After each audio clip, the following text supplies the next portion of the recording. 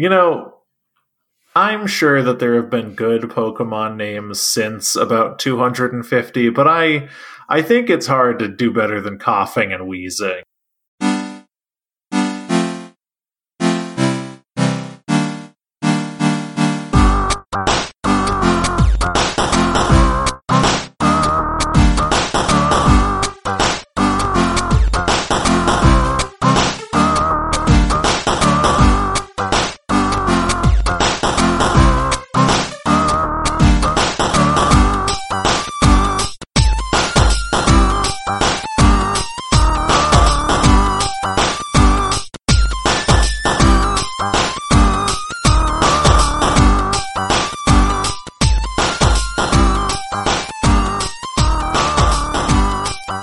I think there's probably been a couple of good ones. Good ones being Pokemon names in like the more recent sort of generations, but for my money, I don't think they've ever topped coughing and wheezing. And welcome back to Zero Credits, the show where we talk about things. My name this week is Henry. And my name is Surprised by that totally original thought, John. And together we're Henry and totally surprised by that original thought, John, coming at you to discuss the cultural happenings of the zeitgeist in 2024 as only we can. Now, Henry, I know that we are deep into January. We're still in the single digits, John. We are deep into January. 33%, less than 33% of the way into January. We are in the thick of it. We're in the weeds. We're in the reeds. We're struggling for air. It's somehow still the first week of January, John. I don't know how. We lived through a full week, but there's still the first week. We're still there. We are deep into January, and as you know what that means at the John last name redacted compound, we are deep into dry January, as is everyone. It's just beginning. We are weeks deep into dry January. Everybody's doing it. Everyone's on board. I started it, and everyone's I'm doing currently sipping a lawnmower as we speak. Now, I don't know if anyone out there listening to this appreciates the space of non-alcoholic beers, but things have changed. If you'll remember, I believe last week I was drinking a Brooklyn Brewing Special Effects hazy IPA, maybe just a regular IPA. Delicious, almost impossible to tell that it was not one of my devious little craft brews. This week, I decided to investigate the macro side of the non-alcoholic beer spectrum, and I have with me a Budweiser Zero. Oh, okay. So you dallied and you pranced and you frolicked through the fields of the independent brewer, but now you're like, hey, let's go to the concrete jungle of well-trodden ground. What am I saying? That's right. I feel like you can go to any micro brew house with their frou-frou mustaches and derby hats, and sure they'll know about flavor, compounds, etc. But the meat and potatoes people of the earth, what are they going to drink when they're going through dry January? And I am pleased to tell you, first of all, that Budweiser Zero has lore. Okay, great.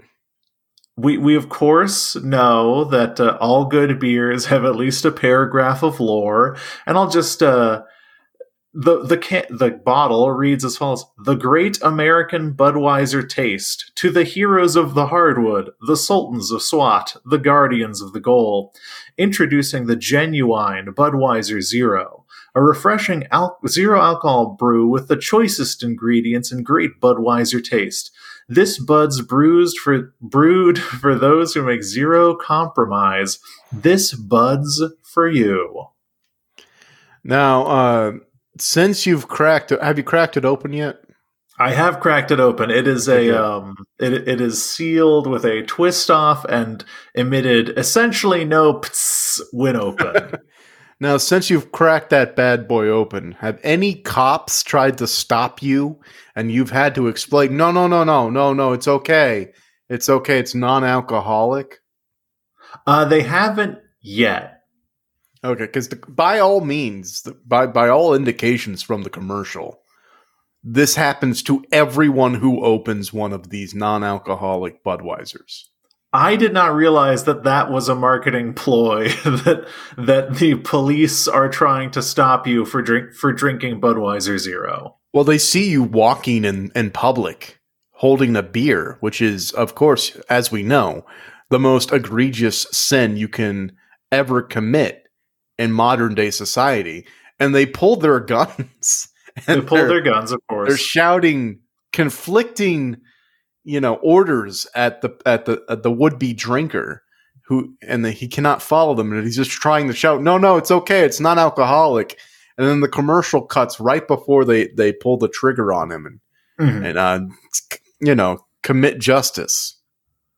And of course, if you watch the extended Super Bowl commercial, they unload 21 rounds into him, and then they see it was a Budweiser Zero, and then they put whiteout over the zero.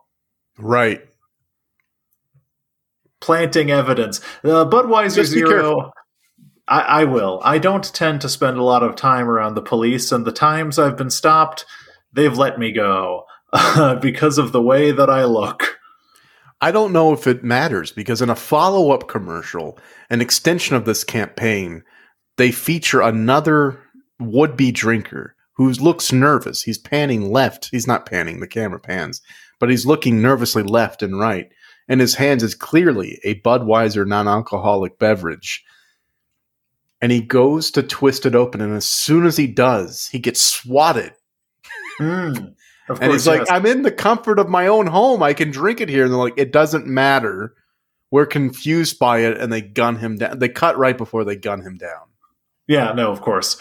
I think that only makes sense. Budweiser is the most dangerous brew on the planet. And this one, I mean, just from the description alone, Heroes of the Hardwoods, Sultans of SWAT, this gives you energy and pep to do sports. That's got to be true, right?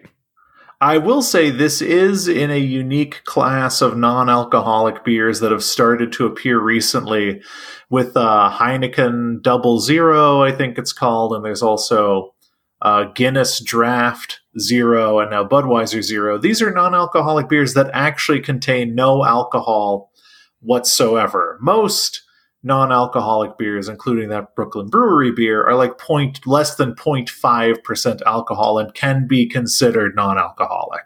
Right. So my only question is, what is the point? Like, have you tasted this yet? You mean what is the point in making it? Yeah, what is the point in making it? Well, we're about to find out.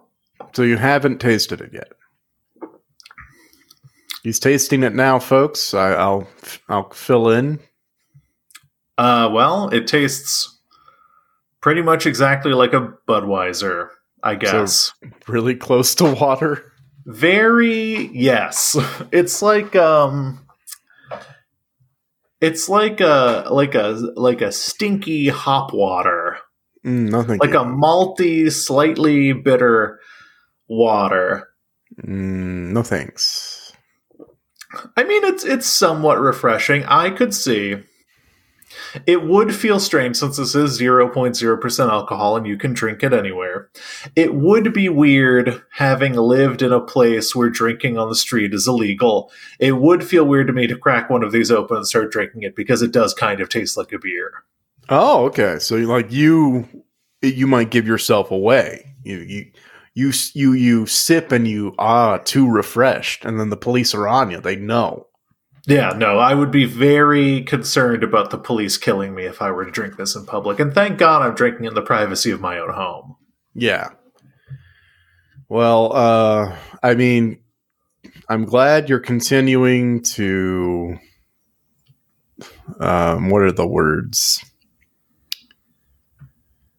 Explore the world of non-alcoholic beers this dry January. I, of course, have drank nothing but lawnmowers. The seasonally appropriate beverage. Now, of course, I would like to, in the coming weeks, continue to experiment with different non-alcoholic beers. There are a couple out there that actually have pretty wide distribution that I think are quite delicious. And aren't craft beers and are like 0.0% alcohol. So even my straight edge friends can enjoy. Budweiser Zero, I'm going to go back retroactively and give these non-alcoholic beers a rating scale. Okay.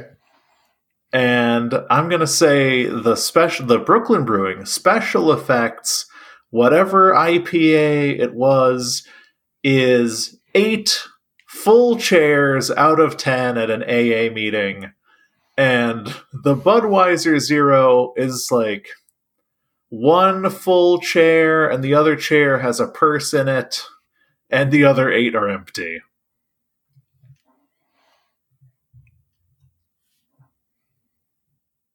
Which one is better in this scenario? The more full chairs is better. Okay, I couldn't tell you because we want people to seek help for their problems. Yeah, we want people to seek help, and also you don't want people to be lonely in an AA meeting. You want support. And not all those people are there for alcohol. Some are sex addicts or addicted to smack or whatever. I don't think that's what AA is for. AA is for a lot of things. It's for alcohol. Not necessarily, no.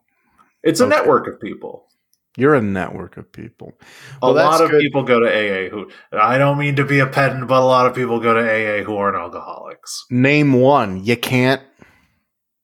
You can't because part of Alcoholics Anonymous is that it's anonymous. Because there are no one. No one goes. No one goes to Alcoholics Anonymous, and you can't name a single person. That means I'm right. We can just move on. All right. Agree to disagree. On what grounds? That's not a valid response to agree to disagree. On what grounds? We are disagreeing in that I think the question is flawed from the premise in that the nature of the organization is that people are anonymous. So I cannot name one, even if they did exist. Convenient. Very convenient. That's all I'll say. Very convenient for you. Okay, well, name someone.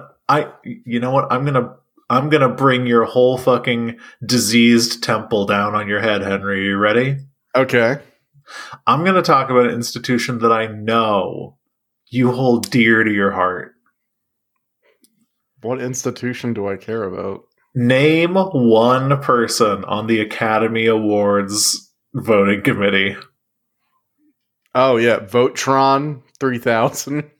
Not a person. Not a person yet until we get AI laws. Yeah, no, it's a very well known and poorly kept secret that the voting conglomerate of the Academy Awards are all robots. There are no people.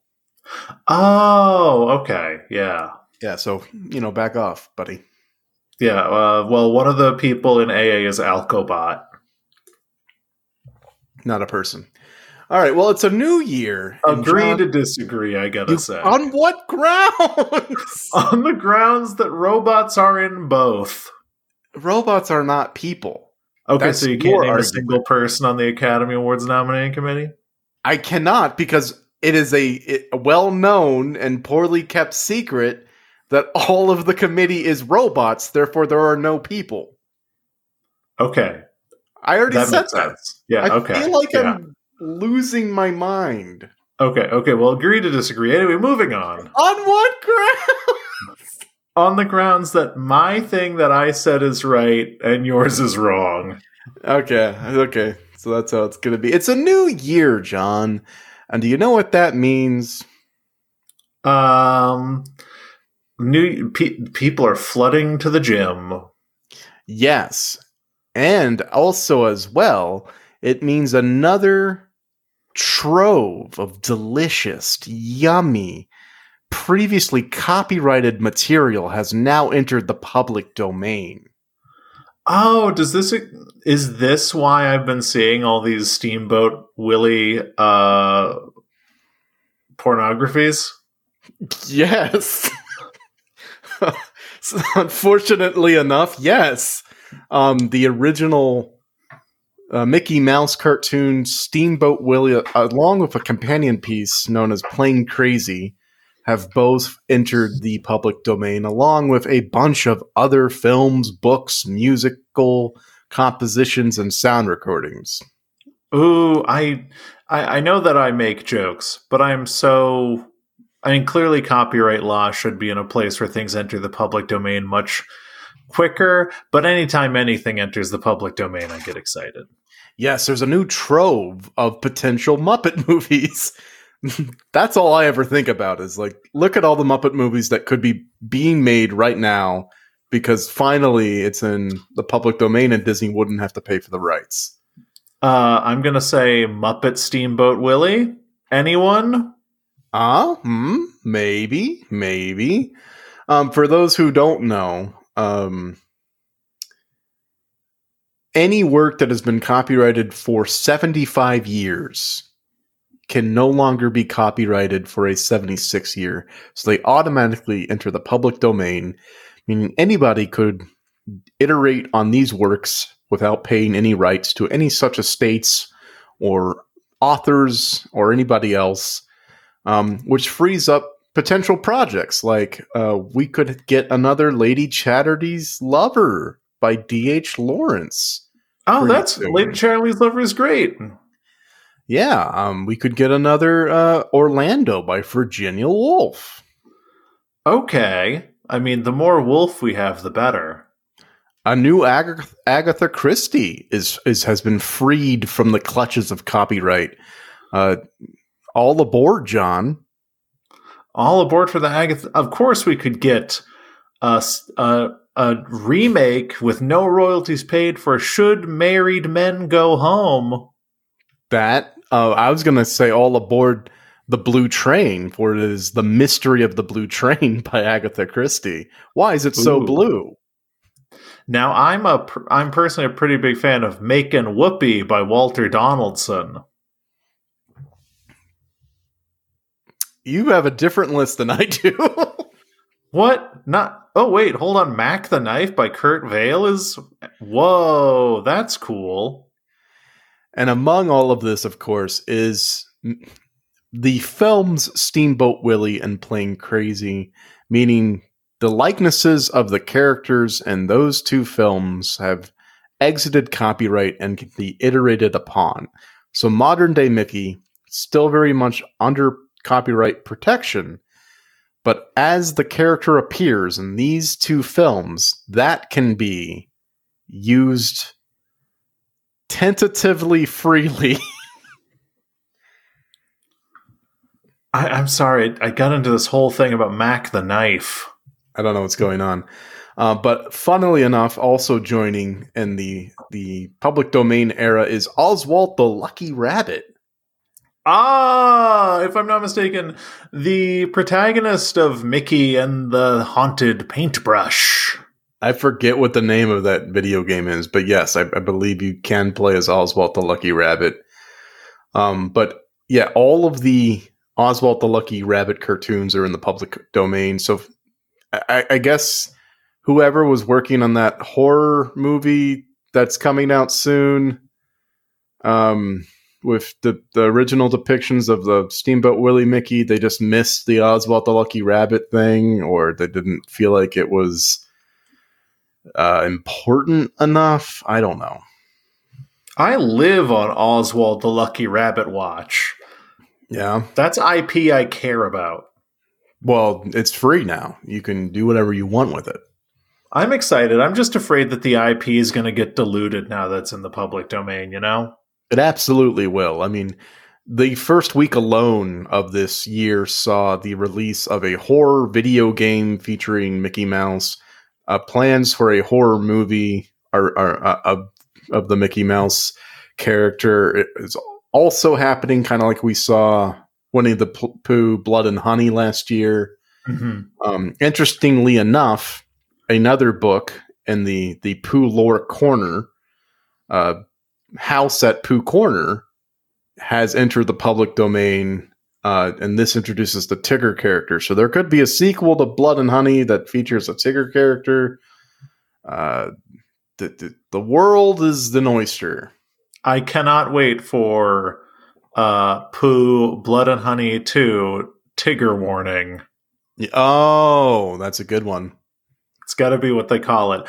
I'm very excited for this. I do wonder, is Mickey now in the public domain, or only the Steamboat Willie version of Mickey? Right. The current modern design of Mickey Mouse with the red pants and such. I don't know what Mickey looks like. That is still under copyright. It is only how Mickey looks in Steamboat Willie and Plain Crazy, which is a different design altogether. I wonder how long until we get regular. Ooh, I'm going to go crazy when Wizard Mickey enters the public domain. That would be very funny if, like, every time he wears a different, what are they called? Outfit. Then, yeah. And Mac the Knife is in the public domain.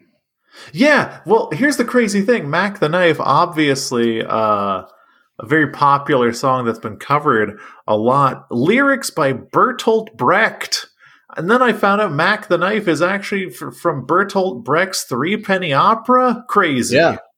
Original German lyrics. I didn't realize it was German. Bertolt Brecht. All right. Give us a deep dive into what this is and why you care. What, Mac the Knife or Bertolt Brecht? I mean, I feel like one's related to the other. Mac the Knife is a good, catchy song, and Bertolt Brecht is a German playwright and poet who I think created the epic theater. Just kind of like one of those people that people who do theater revere a lot. But I don't know too much more than that. How does Mac the Knife go?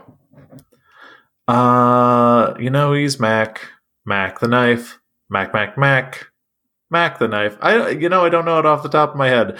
I don't know a lot of things, Henry. Well, you knew Mac the Knife when I kind of just... Yeah, it's familiar to me in a way. Oh, okay. Everyone out there listening, listen to Mac the Knife. I mean, we could play it on the podcast without any consequences. Oh my God, you're so right. I'm going to play the entire audio to Steamboat Willie in the background. Wait, is it silent? No, I mean, I feel like it has like a soundtrack. Oh, okay. I might do some stuff now that things are in the public domain. That'd be fun. Yeah. Also, everyone imagine me as Steamboat Willie. Right. John is wearing a Steamboat Willie outfit, and there's nothing that the real mouse can do about it. There's nothing that mouse can do about it. And you, of course, are Oswald the Lucky Rabbit or Virginia Woolf. Actually, the clothes of Virginia Woolf are still copyrighted for another 15 years. Okay, so you are nude Virginia Woolf, and I am Steamboat Willie. No, okay. We'll roll with it. I could have just been wearing the blue shorts of Oswald the Lucky Rabbit, but apparently this is better. Oh my God, incredible mashup. Oswald, Virginia Woolf. It would be funny if I get why this doesn't happen, but it would be very funny if every year there was a new multiverse movie, but with whatever just became free in the public domain. Public domain across the multiverse. Right. The book version of Peter Pan, what are you doing here? Peter Pan, Sherlock Holmes, Winnie the Pooh, Steamboat Willie, Oswald the Lucky Rabbit, all team up. We gotta find Lady Chatterley's lover. They're missing. I would actually love this. No one would see it and no one would care, but I love this concept so much. Aspiring comic book writers out there, make this happen and I will support you on Patreon. Yeah. And it could be set to all of the various blues recordings that are now free for the public domain. Oh, it's a treasure trove. Yeah, you And got just down think south blues. in only 10 years time we'll be deep into the 30s and we'll have public domain versions of Cat People. Oh, that'd be cool. The horror movie? Yeah. Yeah.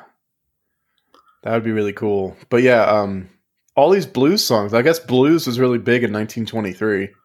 I guess. I don't know what else they had going on. They just finished the First World War. Yeah. I mean, you got Downhearted Blues recorded by Bessie Smith and Tennessee 10. You got Lottie Lottie Blues recorded by Eda Cox. You got Southern Blues and Moonshine Blues recorded by Ma Rainey. You got the Down South Blues recorded by Hannah Sylvester and the Virginians, all of them. You got Wolverine Blues recorded by the Benson Orchestra of Chicago. 10 Roof Blues recorded by the New Orleans Rhythm Kings. That's all the blues. That's all the blues. All blues. I'm sure there's other things in there that aren't blues. Oh, yeah, there's other things. Yeah. Sonny Boy. Sonny Boy, of course. Let's do it. Let's fall in love. Making Whoopee, as previously said. Bambolina. Mandolina? Bambolina. Bambolina, of course. Yeah. Yes, We Have No Bananas, recorded by Billy Jones, Furman and Nash, Eddie Cantor, Bell Baker, and the Landon Orchestra. Wait, hold on. Is that real? Because Yes, We Have No Bananas is actually an amazing song. It is now free, or this recording is now free from copyright. If I remember, I'm going to put here an excerpt from or the entirety of Yes, We Have No Bananas. Just this specific recording now. Of course, yes.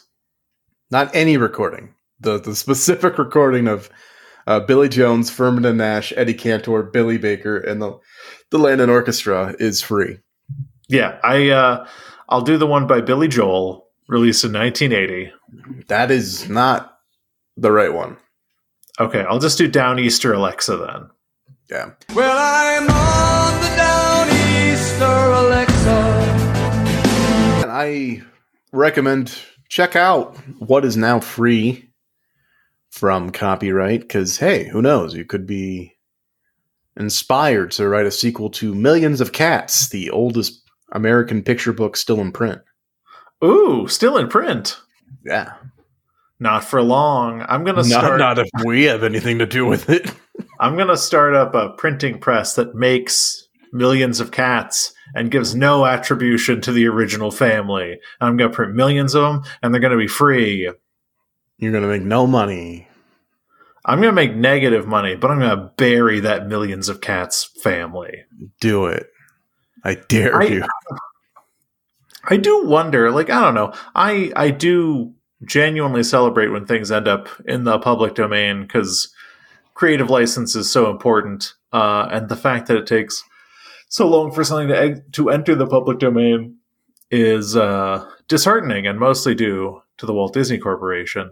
It's true. But I don't know. How would we feel if, like, 12 years after the Iron Man movies came out, Robert Downey Jr. as Iron Man was in the public domain? He could be doing anything. Yeah, I mean, I kind of get why it exists and why it runs out, because it's like, the reason why it mainly runs out and why it used to be like 50 years or so is because, like, people die. Mm-hmm. And once they die, it's like, oh, should this work be forever locked away? You know, should no one ever get the chance to write a new Robin Hood just because the original author died? No. Let's see what you got. Like, as long as you can make it good. Yeah. But I mean, I do feel like the protections need to be there for, like, let's not allow people to rip off current events or, like, current things and water down what could, good art with poor imitations outside of parody. Yeah, I mean, of course, there's the argument, the laissez-faire argument, that if you create art and there's an ecosystem where the art can immediately be duplicated, then only good art should rise to the top. So you shouldn't have to worry about it as long as you're a good artist. But I mean, these days, that's necessarily true. I feel like these days all art can be instantly duplicated thanks to like AI and learning things that are trained on copyrighted work. There's a huge copyright sort of debate happening right now with the training of AI.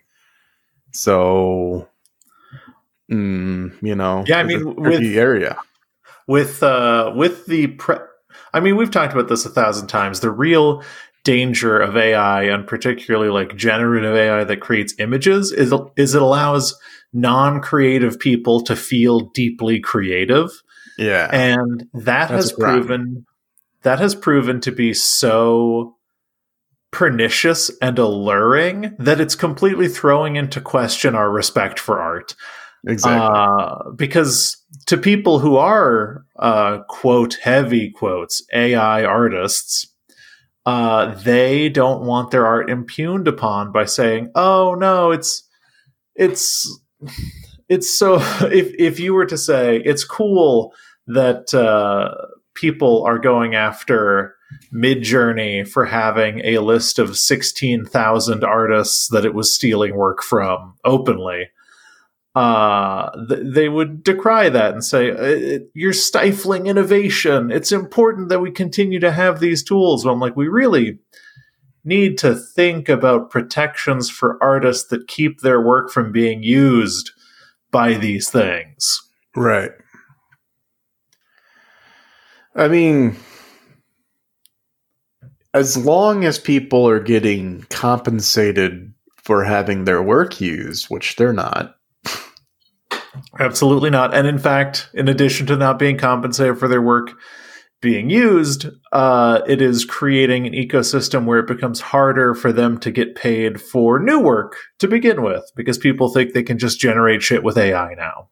Right, exactly.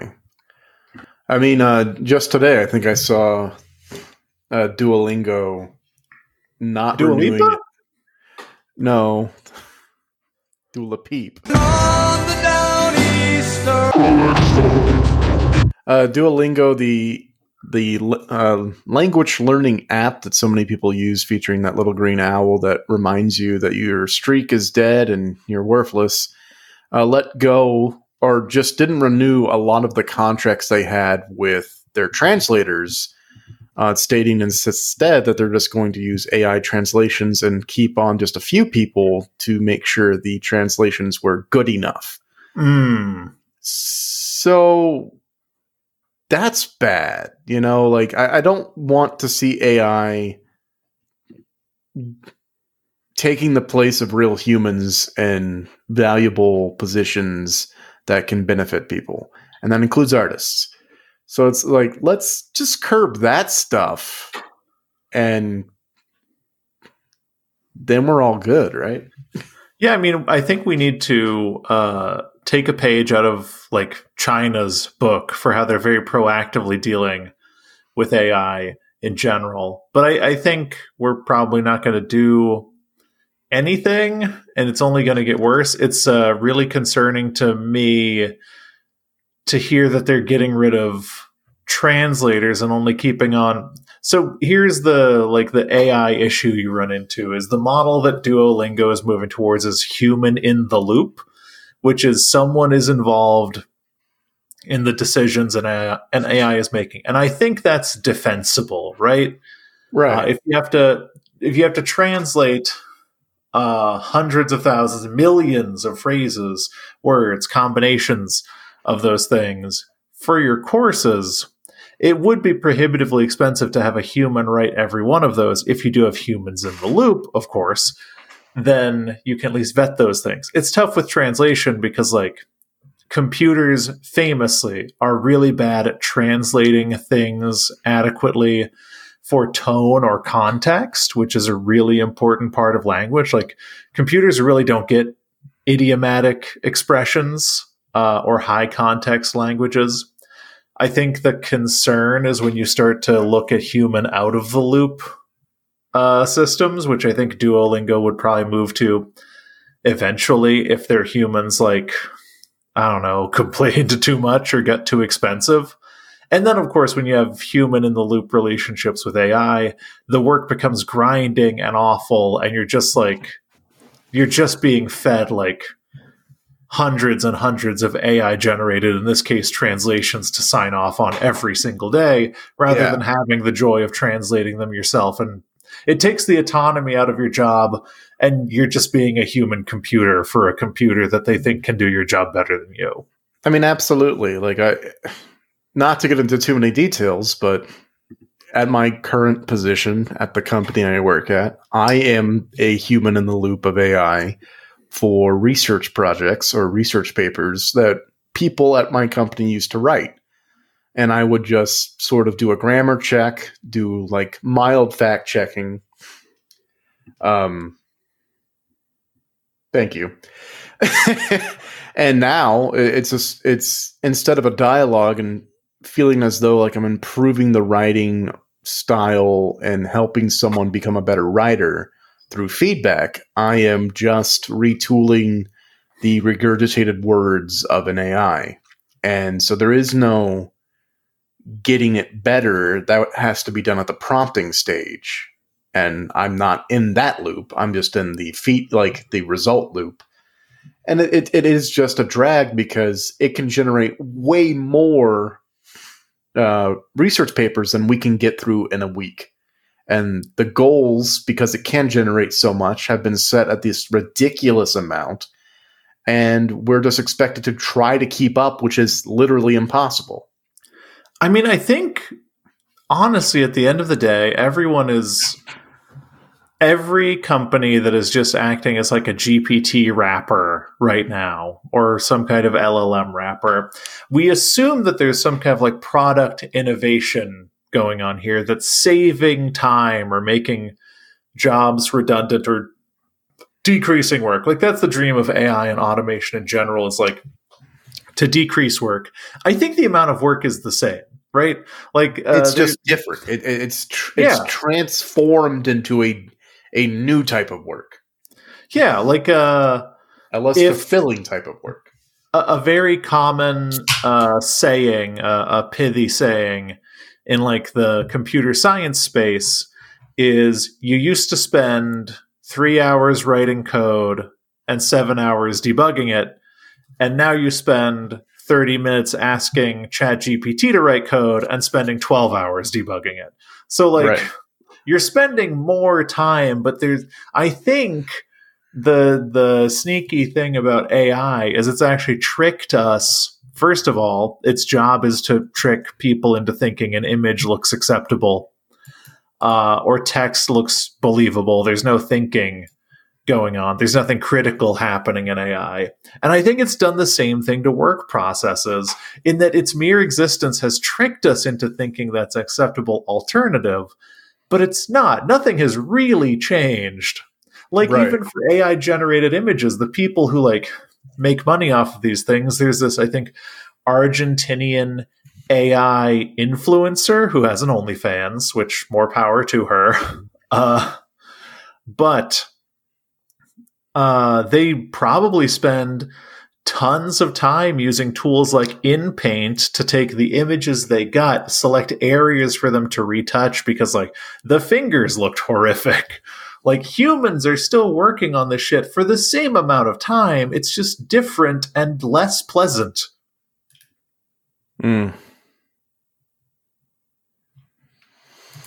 It feels like a tool that should be useful in a different way is just, it's being, let's shortcut, let's cut corners, let's cut costs, let's use the tool in the wrong way and still employ people to make sure that it's not spitting on a bad product or whatever. And it's like, well, that's not the fulfilling work AI could do if you let us take our time to figure out how to use it the best way. Yeah, I mean, early on with this whole current AI, I guess, summer we're going through, people were like, how come AI is taking people's jobs and not cleaning the ocean or whatever? And I think that's fun and pithy, but misunderstands like the use cases. But there are so many like better uses for AI that could actually save time, like comprehensive grammar checkers would be great. Right. Fantastic use for AI. Like anything, I think what we're doing is we're generating things for AI and then feeding them through people, but we should generate things through people and then use AI to improve processes that humans are creating. Absolutely. That's what we need to do. AI is not going to solve anyone's problems, but it can help. Like if you had like an AI coding assistant that helps you code, that might be nice. Not writes code for you and then you debug it. That's insane. Yeah. I like your suggestion of basically feeding AI something you've created to check. So like a grammar checker or sort of like a code checker, if you will, like that can point out what is wrong and why it's wrong. I think that's super helpful for people who are trying to learn and become better at whatever they're trying to do. I don't think we can learn as much from having AI do it for us and then checking it after, because then we're not seeing the process of how it got to that point, you know? Yeah, I mean, how could you as a human possibly grow if all you're doing is spot checking for anomalies in something that you couldn't hope to understand how it works? Right. Like how it truly works. Like we understand in broad strokes how like a large language model would work, but no one like totally 100% understands why it comes to every decision it does. So like, I don't know, get rid of human in the loop and make it AI in the loop. And I feel like you actually start saving time and making people like work less. Yeah, reverse it basically. Because, I mean, even like AI developers sometimes say like, oh, it's a black box. Like we don't quite know how it gets to the results it gets to. So it's like, well, then we're really not learning anything right now. Yeah, AI is getting better, and this isn't, we're headed towards an AI winter soon, probably. But like the GPT store is rolling out, and that's going to get worse. And I know all I do is fucking talk about AI on this podcast. But I don't know, make it better. If you see one of those delivery robots, kick it over. Yeah, make it better. Do everything you can to make sure that people who have jobs keep those jobs and fuck the robots. Yeah, and just make it better. Just make it better. Just make it better. If you could do one thing, I'd probably say make it better, leave it better than you found it. I mean, if we could just, for a second, just contemplate what we could do this year going forward, I would say, just off the top of my head, make it better. I'm going to say do better. Do better. Do better. Anyway. Do better. Do better. This podcast has an amazing energy. Do better. Remember when we said that we're glad that 2023 is over because we no longer have to keep trying like we were for the Zeit Bingo? I'm enjoying it. I know. We're having fun. It's a little more loose. I've got the urge to be like, oh, let's put a bow on what we were just talking about. I'm not going to do that because, who am I trying to impress? Instead, John, let's get to our next topic. It involves a person who we talk about a lot on this podcast, and I just want to raise this up, and I don't know why it's happening. I just need you to weigh in on it. Of course, I love weighing in on things. So recently, one of the most paid actors to date, phenomenal athlete, really great personality for wrestling, so actor. We've talked about, you know him, people love him, Dwayne "The Rock" Johnson. Of course, John Cena. Oh, Dwayne "The Rock" Johnson.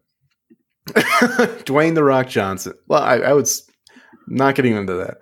He recently did a little Instagram sort of call out or promotion or campaign thing where he tried In-N-Out Burger for the first time.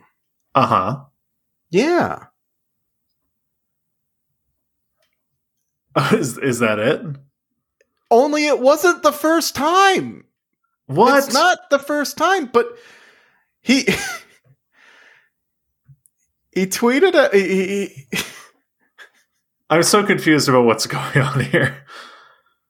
he filmed a segment and posted it on Instagram, and the entire segment is, "This is my first time trying In-N-Out Burger." And then people immediately called him out because he had done that same thing on Instagram a couple of years ago. His first In-N-Out Burger.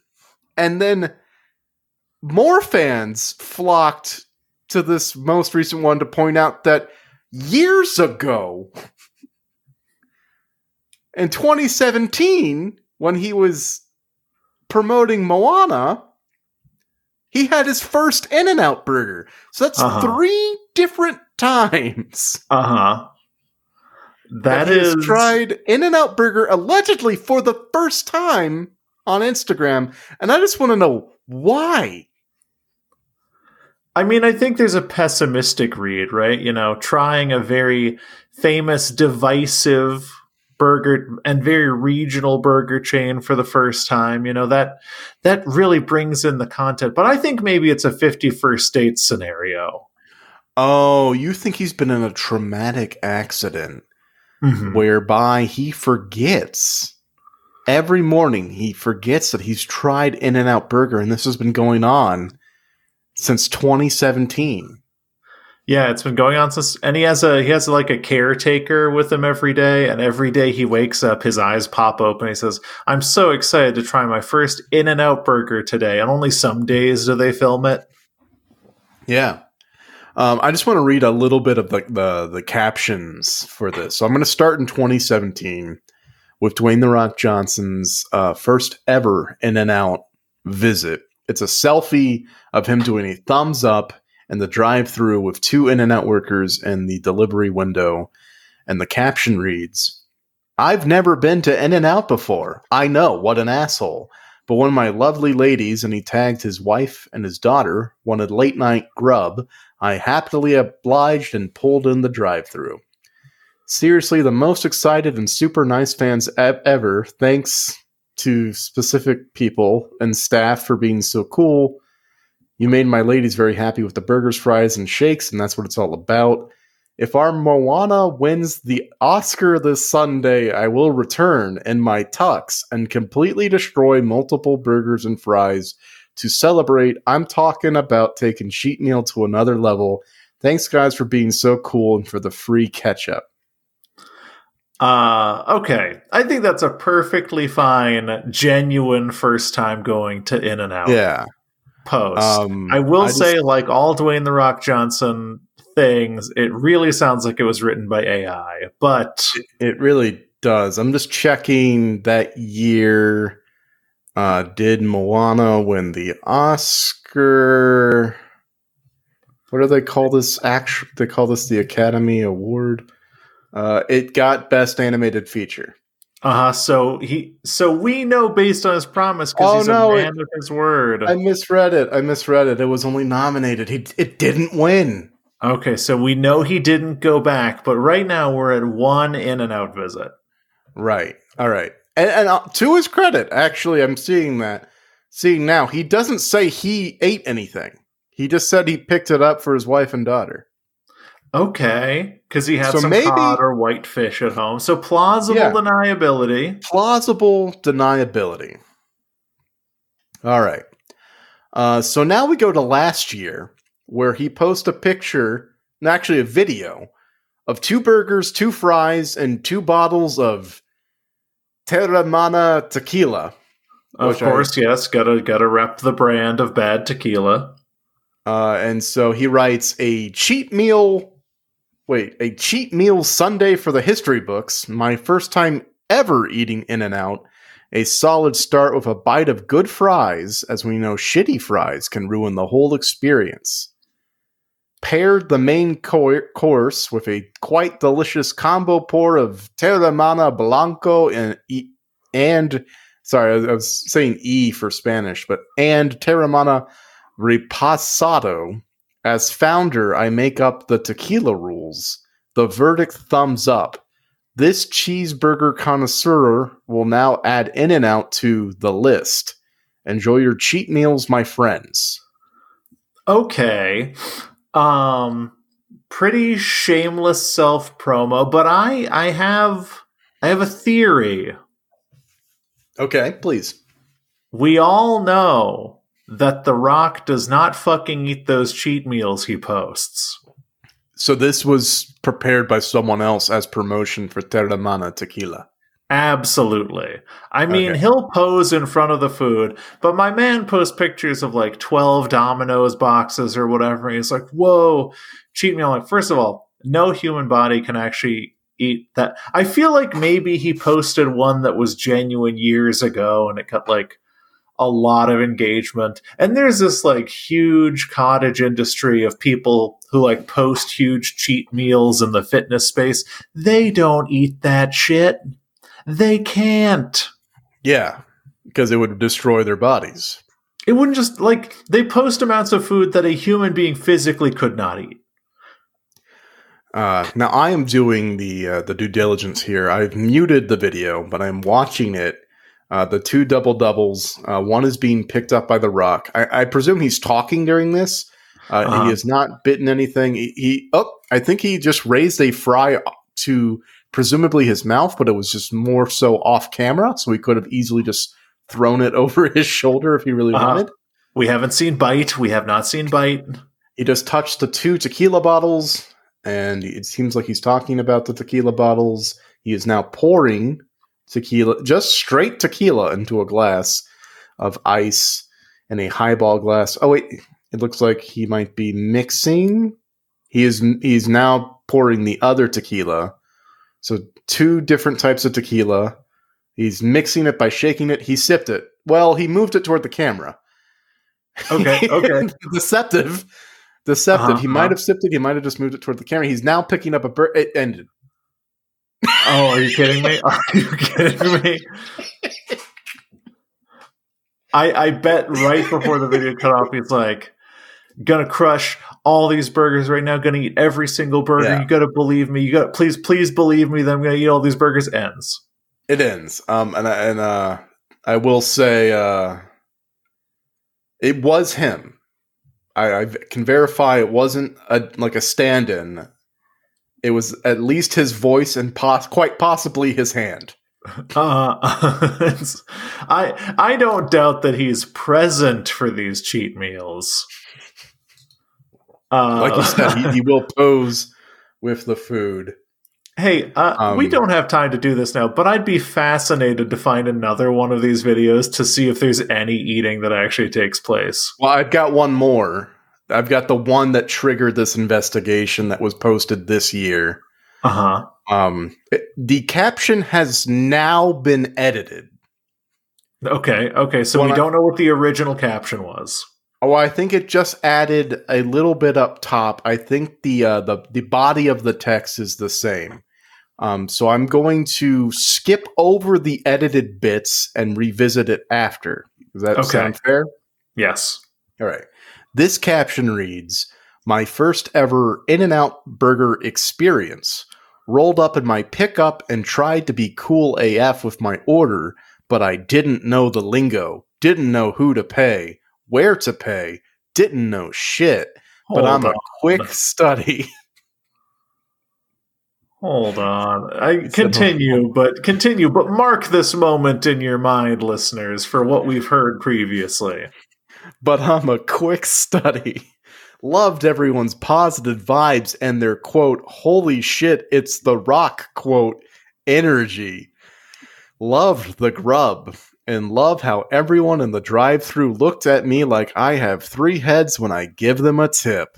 Thank you, In-N-Out, for being awesome, and I'll see you down the road. Hashtag cheat day. Hashtag rocks pick up truck adventures. Hashtag In-N-Out burger edit at Taylor Stevens. Good job, Taylor Stevens, for getting a shout out.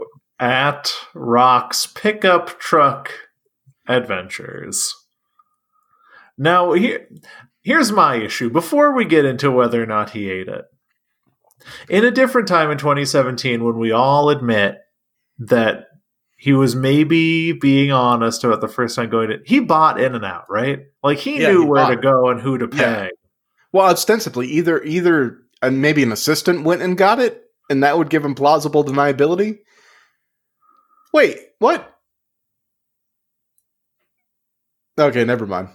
But the pictures with the In-N-Out workers in the 2017 post. Mm-hmm. So if nothing else, we know he's lying about not knowing how to pay for food. Yeah. So I'm watching the video now, and it seems as though... that was the whole video? Oh my god. The video... So it seems like In-N-Out employs people to stand, kind of outside and take people's orders. And so he gave this person his order, and they told him to pay at the first window, and he said, "Wait, I don't pay you." So I guess that's sort of it. And it's just a video of his driving experience. There's one small pan over the food, but at no do we see the food and him in the same place. Oh, wait, so the food... He's never holding the food. It does not seem like he ever... Okay, hold on. This video is now going into its 5th minute. He is now greeting yet another person. This is the longest drive-through experience. He has gone to 5 different windows. From what it's worth, from what I understand, In-N-Out is a long drive-through experience. Okay, because they're slow and P. Terry's is better. That was it. Him talking. At the end of the video, he got a physical box full of food, put it presumably in the passenger seat, and we never see him and the food in the same place. Amazing. It was just him going through a drive-thru, taking pictures of everybody. He being a good, celebrity, taking pictures of everybody, being really friendly, tipping a lot. I will never drag anyone for doing any of that stuff. But we never see him eat the food. We never see him do anything with the food. There's no way we can do this, but I would be so interested in going back and actually seeing if there's any footage of The Rock ever eating food. Yeah, I don't know. So I said I was going to come back to the top and read the edit, and here's where this is what the edit says now. It says, "Thanks to the fans who reminded me that I went to In-N-Out years ago and totally forgot about it." Great. So people obviously tipped him off that, hey, this isn't your first time, and his team added a little thing. But just why? What? Just say instead of my first time, just say oh, I went to In-N-Out and had a weird experience. Well, why dress it up as this event when it's this could be a stand-up comedy routine. I mean, I think it's no one's going to share a video that's The Rock goes to In-N-Out again. Real In-N-Out heads are going to share The Rock's first time at In-N-Out. I guess. Even though In-N-Out's not even good. It's not good. I don't like it. I'll just be the first to say it. Your West Coast burger doesn't impress this Southern boy. Yeah, no, I agree. It does not impress me much. Yeah, Thousand Island dressing or whatever they put on their burgers doesn't belong on a burger. Sorry. The fries are mid. I can't have their burgers because they're meat, but the fries are mid. P. Terry's is better. Yeah, P. Terry's is hella good. Yeah, I don't know what to tell you. I wonder if he's ever actually eaten, and that's why it's hard for him to remember if he's been there before or not. That's a really good point. If The Rock has never eaten, then I could see why he's so confused. I mean, that's the thing about being a celebrity like The Rock, right? Is your life is so disconnected from... You're basically an alien to every normal human being. So yeah, he did like a promo thing where he did an In-N-Out quote unquote cheat meal years ago where people set up a bunch of In-N-Out food, and whoever was managing his socials at the time was like, this should get a lot of engagement. People feel very strongly about In-N-Out. People love your stupid cheat meals. Yeah. And then posted that he didn't eat any of it. And then he was given a glass container that had a bunch of like cod and vegetables in it and a protein shake because he's a machine, and props to him for being a machine. And then just forgot about it. Like, how is he going to remember that he was looking at this dumb amount of food that he has to look at fairly regularly for one of these cheat meal posts, and then just like moved on with his life? Yeah, I mean, I get it. There's a sort of like fantasy about the like the cheat meal thing, and cheat meals as they stand are sort of like a pseudoscience thing where like, oh yeah, for one meal you can really eat whatever you want, you know, given to your cravings and satisfy those cravings, and then the very next meal you eat like the smallest salad you can, and it turbocharges your metabolism, and then you know it confuses your stomach or whatever. Yeah. And I mean, there's not a lot of science behind any of it, but there's this, you know, the giving into one's desires is a human fantasy. Like, no consequence debauchery is what we all want. That's why drugs exist, right? Like, if drugs didn't have consequences, we'd all be doing them. Yeah, I mean, there's like a voyeurism, like, oh man, he gets to eat all of that. I want to do that. I mean, drugs are good and normal. You just have to take them in moderation all the time. But for the cheat meals, especially, like, we live in like a chronically overnourished society, right? Like, everybody is trying to fucking pay bills and lose weight. Everybody's trying to lose weight. We are constantly bombarded with the narrative that we need to lose. It's like the number one preoccupation in the American mind. So if people are operating in this like forever dieting mindset of always feeling deprived, the thing they want to see more than anything else is someone just going nuts on the exact food that they want. And there's functionally no science supporting the cheat meals make sense. Is there a limited amount of body fat you can gain as a human through digestion in a day? Absolutely. You could eat so much food you couldn't possibly gain weight from it. But like, it feeds into this like really disordered narrative that you need to live your life in a deprived state and then completely give in to your inhibitions for a short period of time and then go back to restricting. Whereas the answer is live in fucking moderation and you can be a little happy every day. It's the Purge. With Ethan Hawke? Well, no, it's the same philosophy behind the Purge. Like, yes, I see.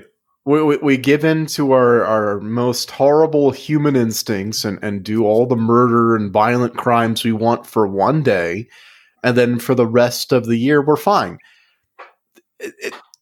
That's not how people work. We don't have like a tank full of desire that we can empty / fill or whatever, and then we're good. That's not how it works. Yeah, if you want something, if you find yourself chronically wanting something, it's because you're deprived of it. Not saying that like if you want to murder, you're deprived of murder. It's just that you perceive that you want to murder, and then murdering won't make you stop wanting to murder. You need to figure out why you want to do. I mean, that's the secret of all human behavior, right? And so many books have been written about like building atomic habits or whatever. But human beings just do what we do.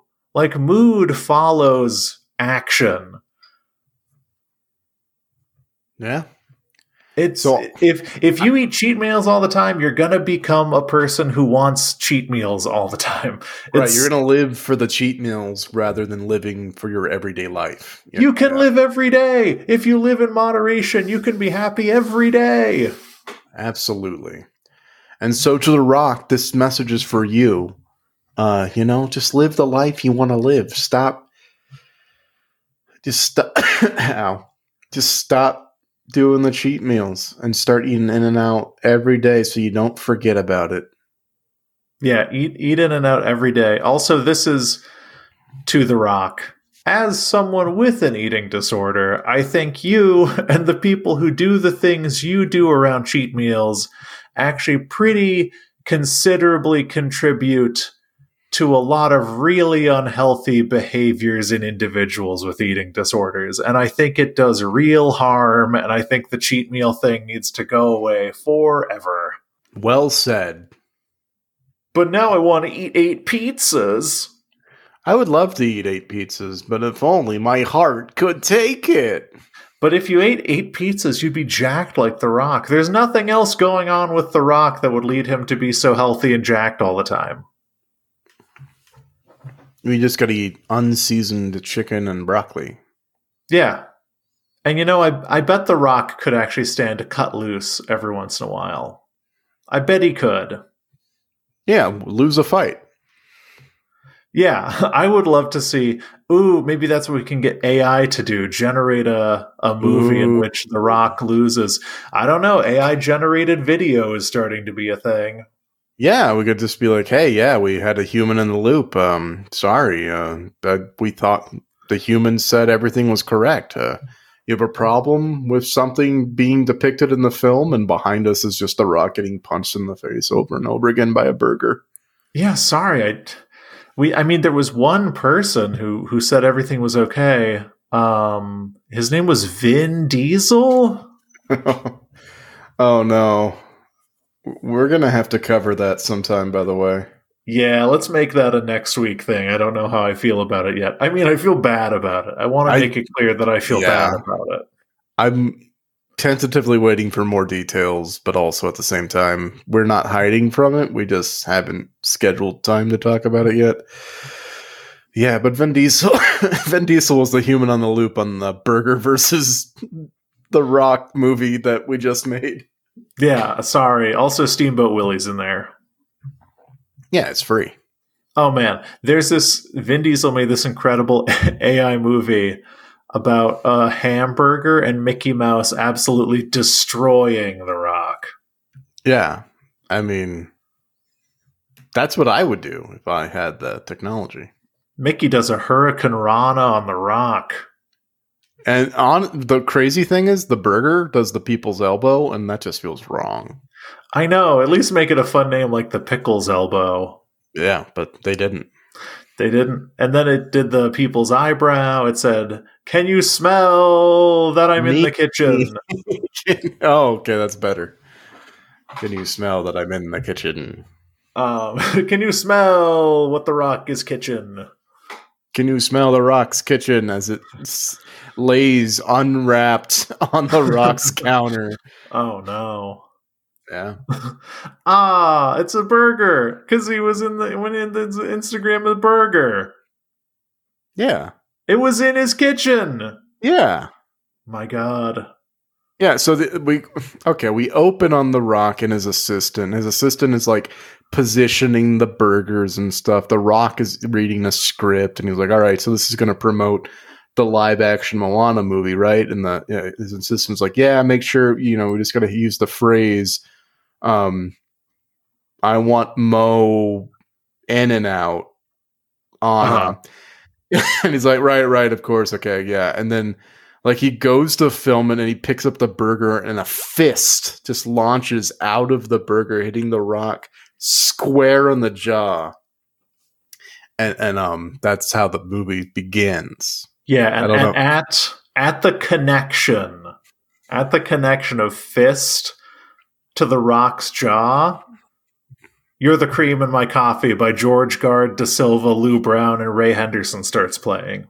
Yeah. It's free? It's not copyrighted? Oh, it's free now.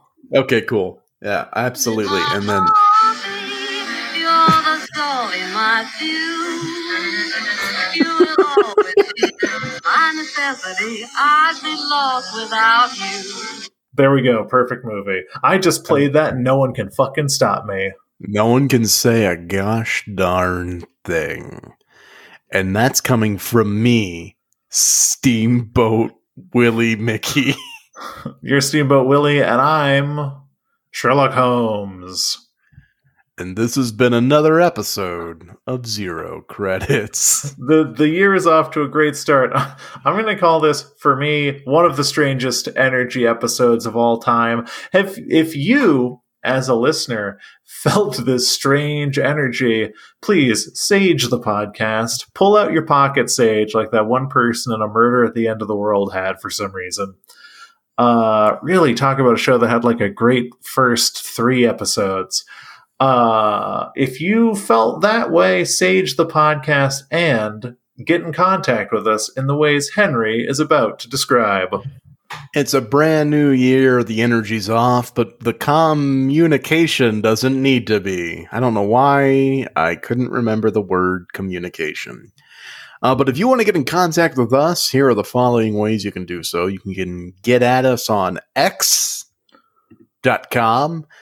Previously known as Twitter, at ZCPCWHJ. We might not be there for much longer. I need to talk to John about it. But John knows what that stands for. That stands for Sweaty Jimmy Kimmel looking stressed at computer naked, generating now. That's a message for me. You can also get at us at our email, which will always be there forever. Our email address is as follows: zerocreditsisapodcast@gmail.com. We are always open 24 days a week. Send us an email, send us a Gmail, but don't send us. I get why we stopped doing that. We're also available on all of our different sort of podcast apps. Any you can think of, we're probably there. If that app has the capability to leave a rating or review, please do so.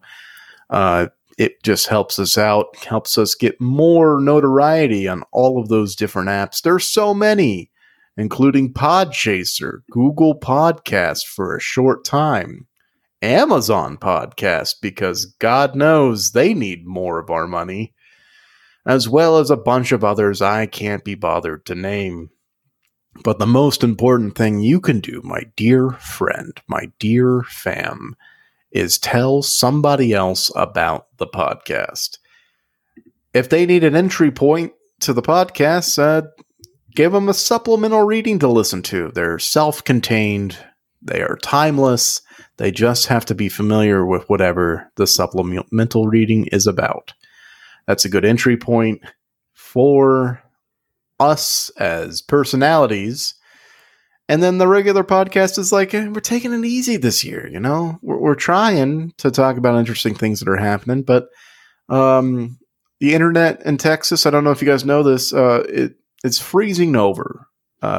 Winter Storm Finn and the Arctic blast that's coming right after Finn, for whatever reason, I don't know how weather works, but this seems cruel, is freezing all of us solid. There's not much time left for us, but if you tell somebody about our podcast, the warmth that we receive will keep us warm and good during this frozen time.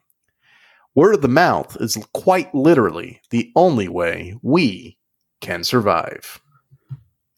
I did not know there was a tropical storm. I know now. Also, Henry, you have Polar vortex. Polar vortex, not Winter a tropical storms storm. get named now. Winter Storm Finn and Henry, you have a couple gifts waiting for you in Discord. I see them. No, I've got the Discord always open when we record, and twice I had to not look because you keep sending me AI-generated images of Jimmy Kimmel naked looking at a computer screen perplexed. Only it doesn't look like Jimmy Kimmel anymore. It looks like what Fidel Castro must have looked like.